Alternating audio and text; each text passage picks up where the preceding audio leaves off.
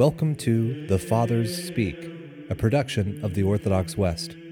Each day, Father John Fenton reads a selection fitted to the Western liturgical calendar from one of the Fathers of the Church.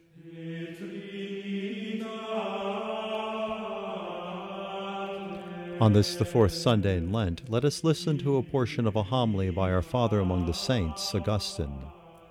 The miracles which our Lord Jesus Christ did were the very works of God, and they enlighten the mind of man through things which are seen, that he may know more of God. God is himself of such a substance as eye cannot see, and the miracles by which he rules the whole world continually and satisfies the need of everything which he has made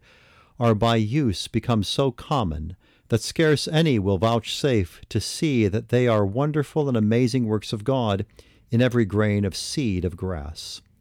According to his mercy, he kept some works to be done in their due season,